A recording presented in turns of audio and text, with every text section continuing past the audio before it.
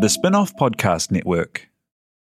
Are you making the most of your KiwiSaver investment? Generate is an award-winning KiwiSaver provider with a track record of strong long-term performance. Making a smart decision now could add tens of thousands of dollars by the time you reach retirement. Book a no-obligation chat with a Generate KiwiSaver advisor today at generatekiwisaver.co.nz/get-advice.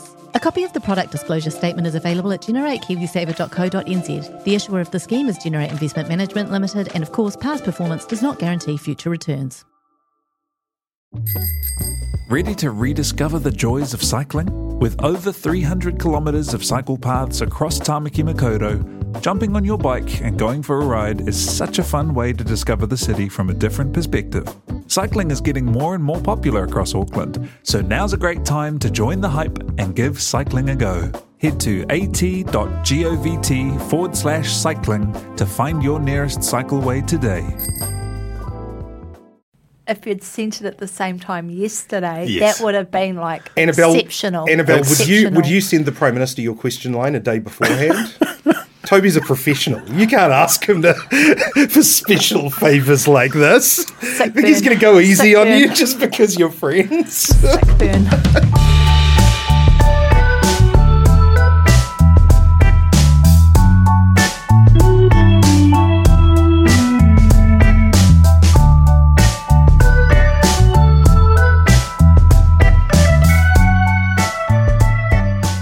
Tēnā koutou katoa. This is Toby Manhire with Gone by Lunchtime. It's a regular politics podcast on thespinoff.co.nz with Annabelle Lee Mather. Hi, Annabelle. Kia ora and free Palestine. And good day to you, Ben Thomas. Morena? No, it's the afternoon. It's the afternoon. I'm very tired.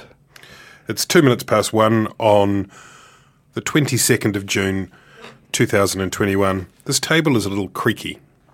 We'll have to do something about that. Let's incorporate it into a bit so that when we talk about Winston Peters, we just make it sound like a crypt door opening. Very kind good. of creaky. So Very good. Very good. Can you make a note there, Tina? Just Thank you, fix that in post. Tina, for putting up with us again.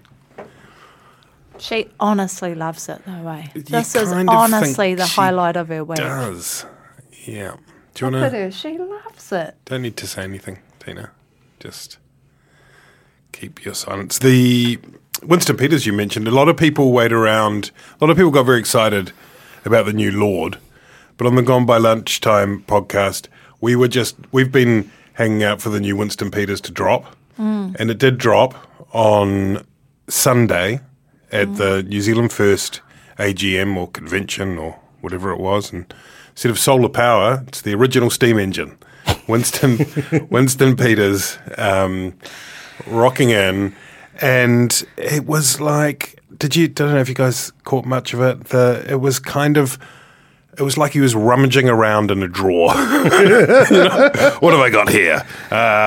What do we got? And it just sort of pulled out some old scraps and some mementos and curios. Maybe there's a cufflink from John Key. 1967. He'd been off the scene, almost completely invisible since the election in October of last year. He'd been almost almost like a record label was managing this kind of almost performed absence. The difficult third album. The difficult 35th album, yeah. and then he came along, and there was no sort of overarching vision. There was no grand future of New Zealand tum to tum. It was his main bit. Did it was, feel like he was happy to see us? Did it feel like a little bit? You There was a reckon? lot of there was a lot of my friends in the media and having a go. That's what keeps him going, isn't it? That's what keeps that steam engine ticking.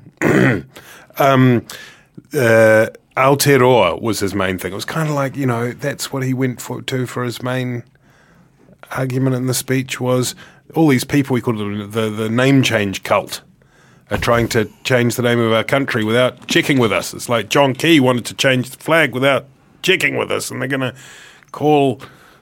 What did you think? I thought that he sounded a bit more like a flat tyre than a handbrake. Mm-hmm. The air slowly whistling its way out. Well, if you do too many handbrake turns, that's going to happen, isn't it? Your tyres are going to eventually... Bald tyres. I think certainly within Māoridom,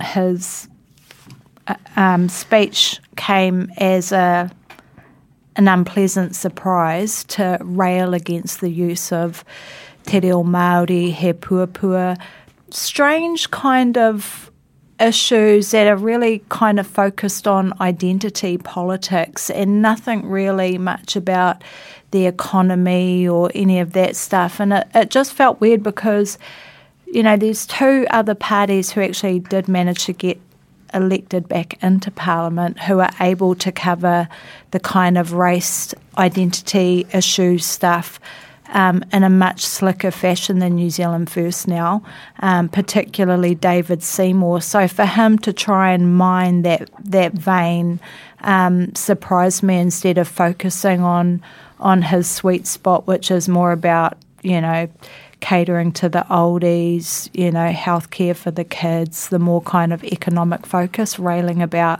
John Key, who hasn't been in Parliament for ages, he puapua, all of that stuff. It just felt like a koro who was out of ideas. There's a lot of competition for the right-wing populist separatism rhetoric space, Ben Thomas. Did it surprise you that he decided to make his claim to that relatively shrinking, I would have thought, vote? I feel like that would be kind of like, you know, being surprised that, what is it, the scorpion stung the frog or whatever. I mean, Winston Peters' common refrain throughout the grab bag of issues that he has addressed over the years is that things have changed too much and he would like them to go back.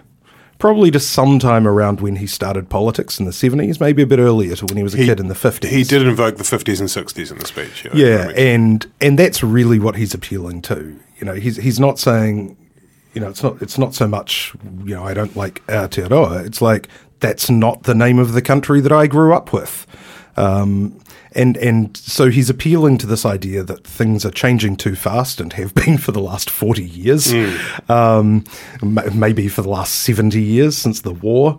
And so I don't think there's any sort of surprise in that. You know, New Zealand First is functionally a nostalgia party, often for an imagined past now. You know, you're getting to where even the oldest voters, you know, could barely remember the times that Peters is harking back to. It's this Chris Trotter sort of, you know, utopian idol of 1970s New Zealand as the happiest place on earth with the men in the kitchen, the women in the kitchen, the men in the lounge, the Māoris out the back playing 10 guitars, and everyone was happy and got along.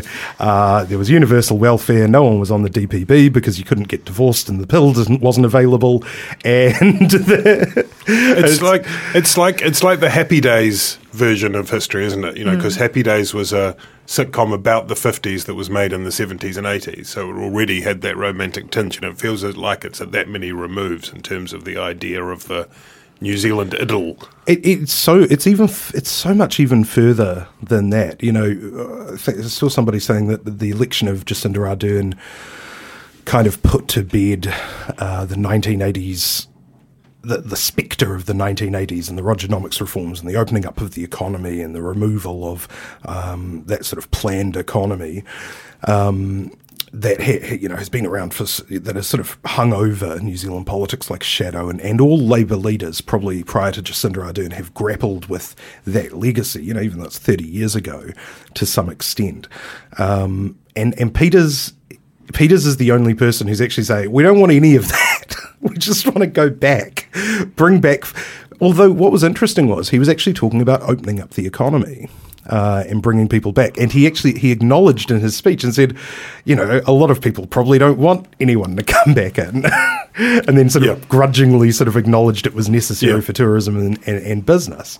So it really is playing to that sort of small New Zealand, kind of like little Britain, provincialism that actually we've seen a bit of an uptick in since COVID.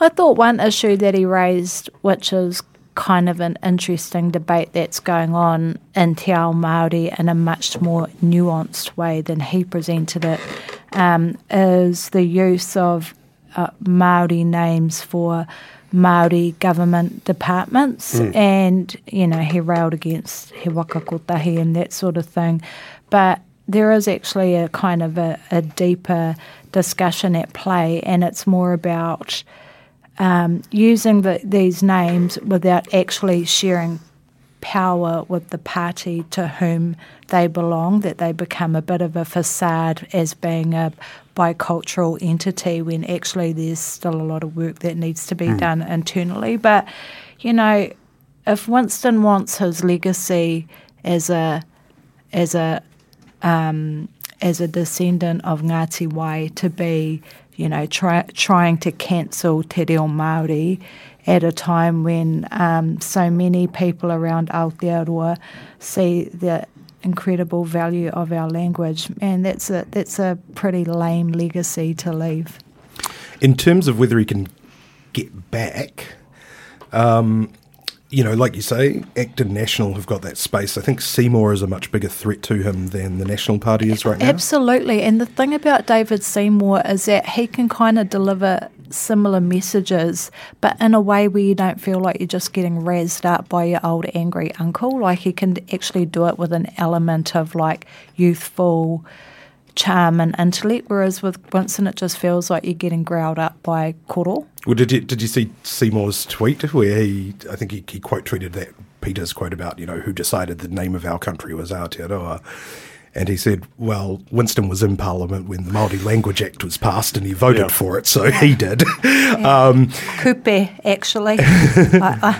I think we all understand it was kupe. And interestingly enough, there was a thing. I think it was last year or maybe the year before. It was back before MAGA hats had become completely verboten, and Seymour held a fundraising event, just a speaking sort of thing, and he called it the Make Aotearoa Great Again meeting. And I think it was the most hated thing in New Zealand politics, because it was the people who hated Donald Trump thought that he was appealing to the alt-right. But then all of the conservatives were like, I don't even know where Aotearoa is.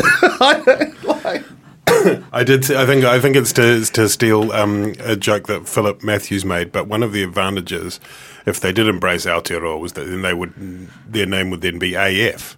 So they could, for example, have as slogans Patriotic AF or Principled AF. Which I think would bring in some new voters. I mean, the question, can he come back? One of the questions which he, in interviews the following day, wasn't totally committed on is whether or not he, at the age of 78, which will be in 2023, can lead the party into the next election. Because, look, I mean, even the most sprightly, puckish survivor of New Zealand politics, 78, that's... Can you do it? It is, but it's also a state of mind, because if you look at Bernie Sanders, for example, he's way more onto it and progressive and youthful than what Winston is. So, I mean, I get that. I get the age thing, but actually it's not even about age with Winston. It's about attitude, and I think people just are a bit hoha with those sort of dinosaur whakaaro around things like Te Reo Māori.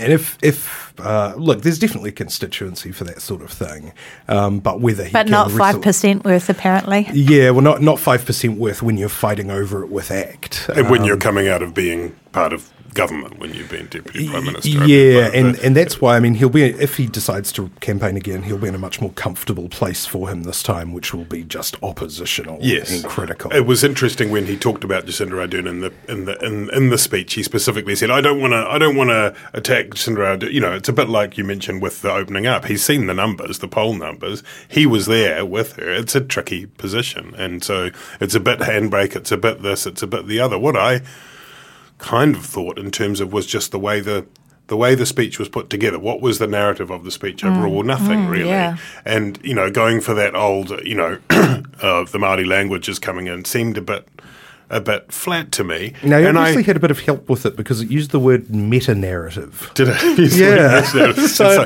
that's also a new one for Winston. Also, someone had used the Control-F function to find how many times the word Aotearoa appeared in the Climate Change Commission report, which might not be within Winston's skill set. I'm not sure. That tweets about Aotearoa, Maori name for New Zealand. I thought it was interesting that Ron Marks wasn't there. It was there.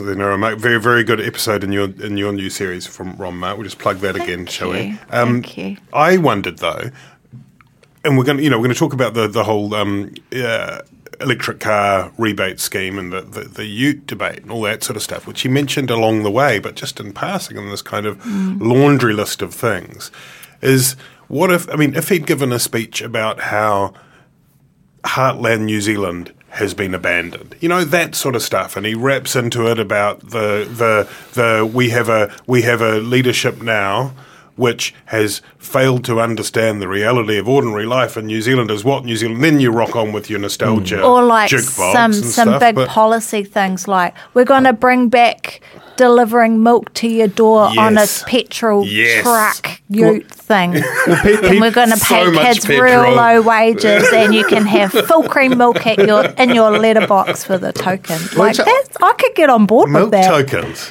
That would be good. Let's get a bit of that. Super gold card with milk tokens. Yeah. Peters needs to actually put his money where his mouth is in terms of sort of returning to New Zealand's glory days. He should say, look, climate change, ETS, we know how to fix this, carless days. Carless days, yeah, that's right. And one channel. We'll go back to one channel. Everyone gets their Monday, Tuesday or Wednesday sticker and they can't drive that day. It was good enough for Muldoon, it's good enough for us. Let's talk about utes. One of the scheme which was announced weekend before last by Michael Wood, who is now the Minister of releasing the handbrake, I think, and half of the things across his portfolio he's pushing through. Positions that were untenable with the handbrake of New Zealand First at the cabinet table. The scheme means rebates up to $8,625 when you get a new EV, full electric vehicle. Plug-in hybrids get a bit. If you get imports, you get a bit less than that. Annabelle, you're going to buy an electric car? Yeah, but once my tikanga is that I just drive my car until it's absolutely munted and it can't go anymore, which I think is the preference before changing over to an electric vehicle. That's the best environmental solution. Yeah, to just drive your car until it's munted. Right. But yes, definitely I'd love to have an electric vehicle and a big fat rebate. Yes, please. And but not a yellow one like Mihi's one.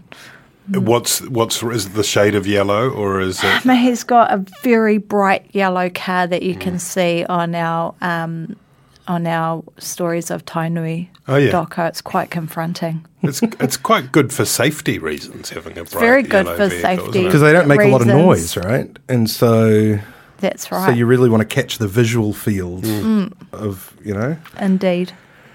Ben, the other part of it is that they it's going to be cost neutral is the plan, because as of January 1 next year, the high emitting vehicles will be will have an extra tax, not a tax, an extra fee lumped on top of them, and that has then taken us down the road of your old kind of culture war type stuff, and whether or not the ute is the wedge issue, whether or not the ute is the light bulb of 2023, and Ardern described at one point that she talked about people who have legitimate uses for utes, which was, of course, absolutely jumped upon by both National and ACT, because, of course, it suggests that people with utes illegitimate use. And so I imagine on your Ford Ranger, your double cab Ford Ranger, as you rip through the streets of Westmere, you're going to write proudly deplorable, proudly illegitimate on the side. Correct? I have a lot of sympathy for the government's position in this. I used to live in beautiful St Mary's Bay in Auckland, which has these very narrow sort of, former horse track streets. There's no off-street parking. Were you in a lot of the neighbours with streets. Winston? No, he's closer to the water in Jan's house. The people have got a pool. And it's fucking hard to get through the streets when there's not enough room for like two Holden Colorados on each side, And if you go to the supermarket and you just scan, in the sort of leafy suburbs where I go, it's crazy how big people's cars are. Yeah. People don't need. So on a personal level, I have a lot of sympathy for the Prime Minister's position, or Julianne Genta's position, that people who have giant utes but aren't farmers or tradies generally just have like small dicks. But at the same time, it becomes very difficult to sort of clearly delineate between these things. Well, you could ask. You could ask. Yeah, that's right. Good idea. Airports, those airports screening things. We'll just put them in each car dealership. Double cab ute owners through Path C, please.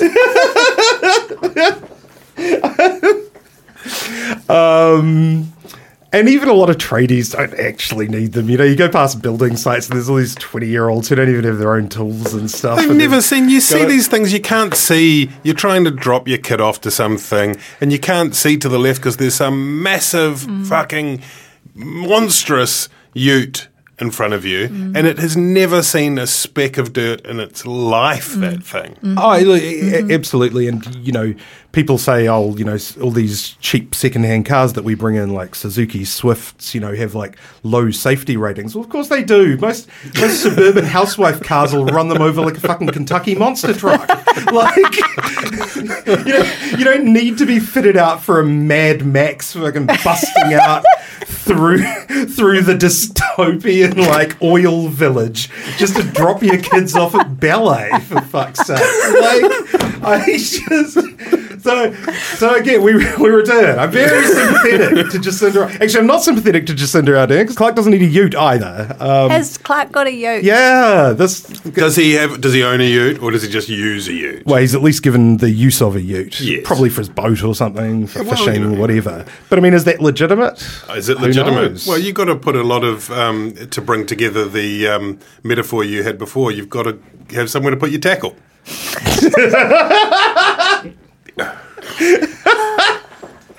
I am not a supporter of a socialist revolution, any kind of armed uprising. But if there was one, the first thing that I would want done is all of these suburban wank wagons being taken off their owners and distributed to my friends down on the East Coast, Hawke's Bay, Turtueta, Bay of Plenty, who actually need them largely to be able to pull me out when I get stuck in a ditch. And your Suzuki Swift. A very legitimate use. So I don't know if we got very far on the politics. I think we solved that. No, that was good. We're going to collectivise the utes and we're going to relocate them. We'll be right back to discuss vaccines. Vaccines. The rollout of the vaccines, the Pfizers, to the hoi polloi, the general public, was announced last Friday. People aged 60 and over from July 28, people aged 55 and over from August 11, and then the youngsters, that's us, all people aged over 16 from October, Ben and Annabelle. The Prime Minister celebrated that announcement by getting her first dose, which she said wasn't very painful. And that was intended to, I suppose, calm some of the concerns about the rollout, whether it was happening fast enough, whether the doses were arriving in time. Do you think that that has been effective? Is the reality is that we are still the slowest in the OECD, yet we are running ahead of schedule. One of the things that National Party and Chris Bishop particularly are trying to bang away at this without being left to be stood accused of being a hater and a wrecker of the government's wonderful response to COVID. It's a tricky one, isn't it? You don't feel as though there is still much public alarm. I think that a lot of that has got to do with the fact that we haven't had an outbreak for a long time. Yeah. But I don't know, Annabelle, is it a hot political issue or is it just fine? Well, I mean, it doesn't seem to be a hot political in terms of the amount of discussion that I hear about it. And I guess, as you say, that's because we don't have community outbreak. It does seem like it's slow. I know my mum, she's nearly 70. She still hasn't had her shot. And then I know other people that have. And then on top of that, apparently there's some issue where the DHBs, they want them to be on track, but they don't want them to be ahead because I don't know, something to do with. So I don't know. They don't want to have to slow it down, I think, is the issue at the time. And is it something to do with the number of vaccines that are actually here as well? Yep. That if you get too far ahead, I don't know. There's a million coming in July. We need good oppositioning on it, though, to just keep everyone on their toes. There hasn't been particularly transparent information from the government. There was the panic about a week or so back when my old colleague Matthew Hooton wrote a column saying that it probably shouldn't have stated as fact that we were going to run out of the vaccine in 3 days. But at the root of it was that the government was giving different figures in different places, which, at this stage doesn't really seem to be good enough. We've seen that a lot of frontline border workers still haven't been vaccinated. There doesn't seem to be any urgency, and part of that is down to the fact that the public's not demanding it. I feel like we're actually almost at a bit of a crossroads for New Zealand in that people, I think it's pretty inarguable, we've become pretty insular as a country since the pandemic. Part of that is a function of there being a global pandemic, of course. But it'll be interesting to see whether people start getting a little more worked up about rejoining the world once the US is vaccinated, once the UK is vaccinated, if Australia ever gets vaccinated, and instead of the comparisons of everyone else is in lockdown and we're having 60,000 people at 660. It's like, well, we can't see 660 because they're playing overseas. Lord's touring the US, which is reopened. Tina's back recording Gone by Lunchtime because Jonathan disappeared somewhere. And I think at that point, will people say, well, we don't need the rest of the world anyway. We're happy to become this hermetically sealed lost city of Atlantis in the South Pacific. Or will people start going, what the hell? Where are our vaccines? And I certainly think the pressure is growing on that, but it's still small. It's still the overall sentiment is pretty clear. And there are not people, I was at an Australia tourism event last night and, they are having to work hard to try and convince people to go to Australia. And you sort of understand that when you see that how often there have been pauses in different parts of the Don't go to Australia, everyone. We're not talking to them. We're not talking to them, no. Oh, what are we? Oh. No, we're not. We're not. Can Ben go to see his mum? Stay here. Go to Rotorua. Can Ben go to Australia to see his mum? We'll consider it. It's a long process. But If there's some kind of pause or travel disruption, it won't be the first time that I've lived parasitically in my parents' house as an adult. So. writing comments on the internet. Yeah, that's right. So set myself up in the backyard with some VBs and a Vodafone Australia SIM card and just... I think because the government did such a good job of the COVID response, that there's high levels of trust. And while I think everybody would like to have their vaccinations sooner rather than later, I think there's high trust that it's going to happen, and there's not that sense of urgency because we don't have it. Interestingly, I think in Te Ao Māori there's probably more concern at the moment around mental health services. And a lot of support for the stance Mike King has taken. Yeah, well, and there's also been a series of stories this week in the Herald yesterday and News Hub as well about the number of beds, mental health beds, and clearly the dragging of the chain. Things haven't happened in the mental health area. We should probably get into that at greater length. It's that delivery issue again. There was the $1.9 billion headline figure in that first much vaunted wellbeing budget, and none of it's got out the door. Well, I think that's part of Mike's frustration, is that he's actually got the infrastructure in place to be able to start delivering immediately. They've got all the counsellors signed up, on board, ready to do it. They know the whānau that need the help and all of that, and it's just not enough money, not enough support, not enough urgency around it. It's a good example of where, the government's much lampooned sort of addiction to working groups kind of came a bit unstuck, in the sense that the minister clearly didn't have a very good idea himself of what he wanted to happen in that space, hadn't really done the work in opposition, and at the point at which there was this huge amount of money, suddenly fell to the Ministry of Health, who, touch wood, will maintain their undeserved reputation for competence that they earned during COVID, but is actually a bit of a basket case ministry, and and none of that big headline figure has actually there's been a few pilot programs, there's been a lot of work done on very moderate cases. Now you can go to a lot of GPs and, get a couple of sessions of counselling, learn some coping strategies, that sort of thing. But in terms of, the really, high needs or even kind of medium needs, not a lot's happening. And also, getting to our rangatahi, because, if you get in while they're young and stuff, makes a big difference in their 30s. But the headline that's literally just come through on my phone is just 5 new beds and 1.9 billion mental health mess. Yep.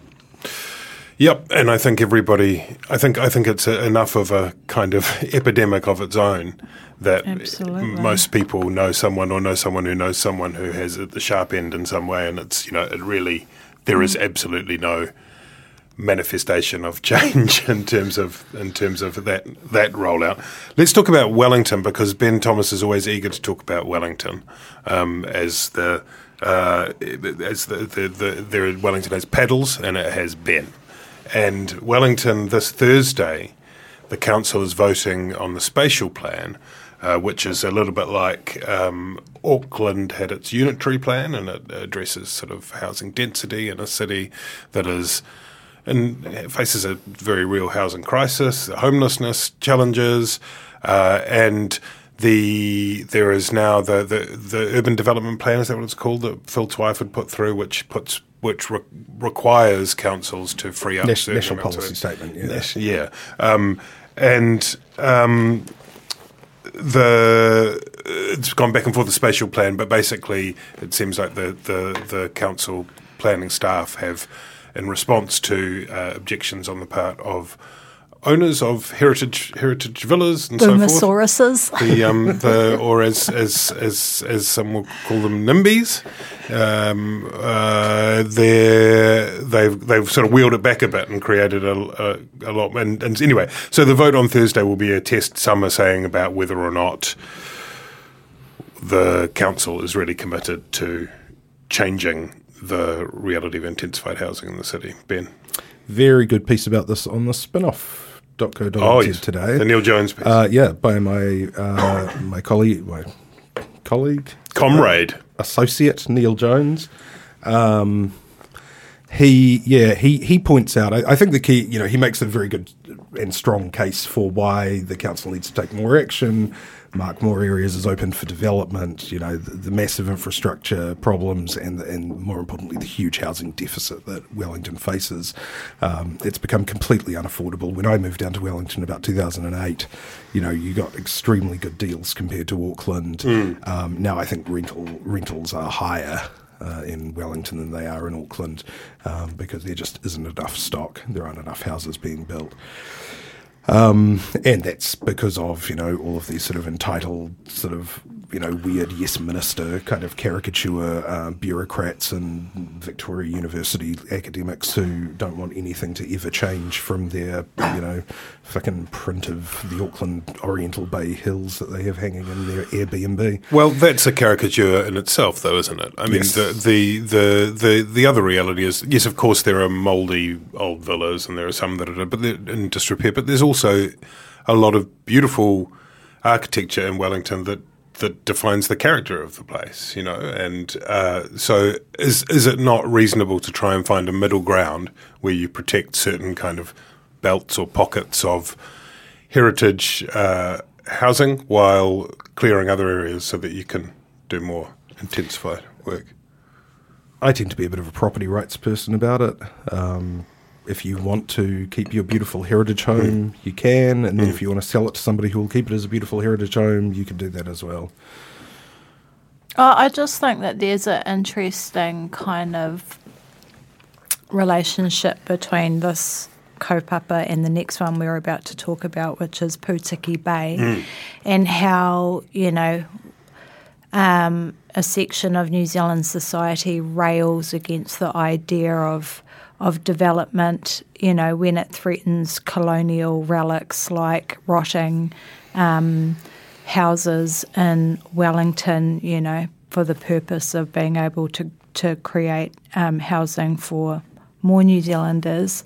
And then you have an issue like Putiki Bay on Waiheke Island, which is a pristine, beautiful bay where waka literally for the last 1,000 years, boats of all shapes and sizes have been able to land safely, and it's the home to korora, little blue penguins, the landing place of the Tainui waka where it was relashed at Rangihaua, and the bay is named Putiki after Te Putiki o Kahumata Momoi. That's not considered something worth protecting because they're about to build a massive marina there that the community doesn't want. And it kind of harks back to the whole Iwi Kiwi campaign that Don Brash ran, whipping up fear that, Māori were going to fence off the beaches and charge New Zealanders to go for their, summer dip. But actually the reality of how iwi Kiwi works in New Zealand is that rich people get to usurp amazing spaces like an entire bay. It's going to be about 10 acres of development on the sea at the expense of ordinary New Zealanders, Māori and Pākehā and Tauiwi alike, to build marinas for rich pricks that don't want to get their shoes wet when they arrive on Waiheke. It's disgraceful. And is that kind of your tūranga waiwai as well, that part of Waiheke? I'm not mana whenua, I'm not Ngāti Pāwa, it's Ngāti Pāwa whenua, but it's where I grew up. There, it's where I spent my entire childhood. It's where it's definitely where my heart is, and it's so sad to see such a special place being vandalised when people have been able to use it and enjoy it literally for hundreds and hundreds and hundreds of years. But, the Minister of... And it just goes to show that when it comes to these issues, it's just a battle of attrition. Whoever's got the most money will win. Court process, isn't it? Yeah. It was approved. The council, I think, 5 years ago or so, gave approval, and then... It's been through the courts, Environment Court, Imperial Court. It's now at the Supreme Court now or something, I think even. I think the last Supreme one... Court gave it the okay. Yeah. But the Minister of Conservation has it within their powers to be able to overturn a decision like that. It's happened once before with Chris Carter with the proposed marina at Whangamata. It ended up being overturned by the Court of Appeal, I believe, because there'd been some procedural flaw, but it's definitely within the purview of the Minister of Conservation to be able to overrule. And Chloe Swarbrick is one of those who's opposing the marina development, isn't she? She is. Local MP. Local MP for Waiheke. Get it, Chloe Money. So you're squarely with the Penguins on this. Bro, I'm with the korora all day. Mm-hmm. Ben, do you have any strong thoughts about the Penguins? I think the most important thing to note on this and the previous issue, which is the spatial plan, the point that Neil made was that councils are actually structurally not set up to do anything except support the interests of wealthy, older landowners. Younger people, more transient people who don't own their own homes are less likely to vote. They're less likely to be invested in it. Local government is structurally set up to benefit people on Waiheke Island who have their own boats, from which will roll off a fucking SUV like the tanks at Normandy up the road to the Batch. And,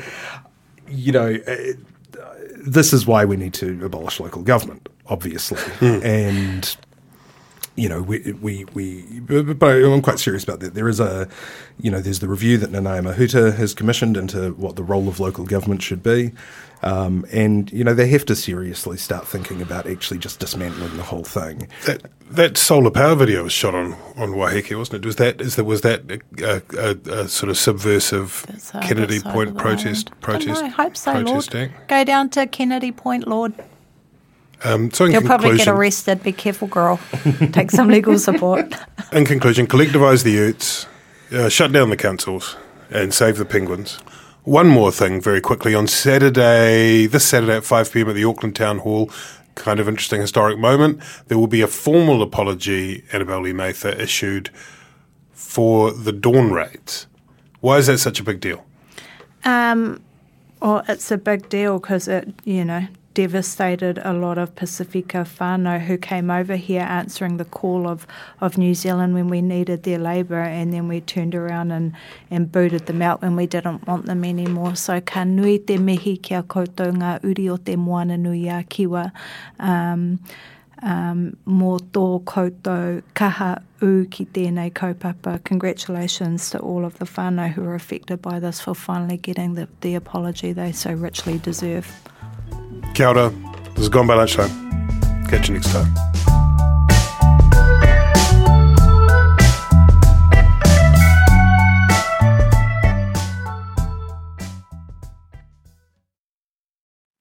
Kia ora e te iwi, Te Aihe Butler here, podcast manager at The Spinoff.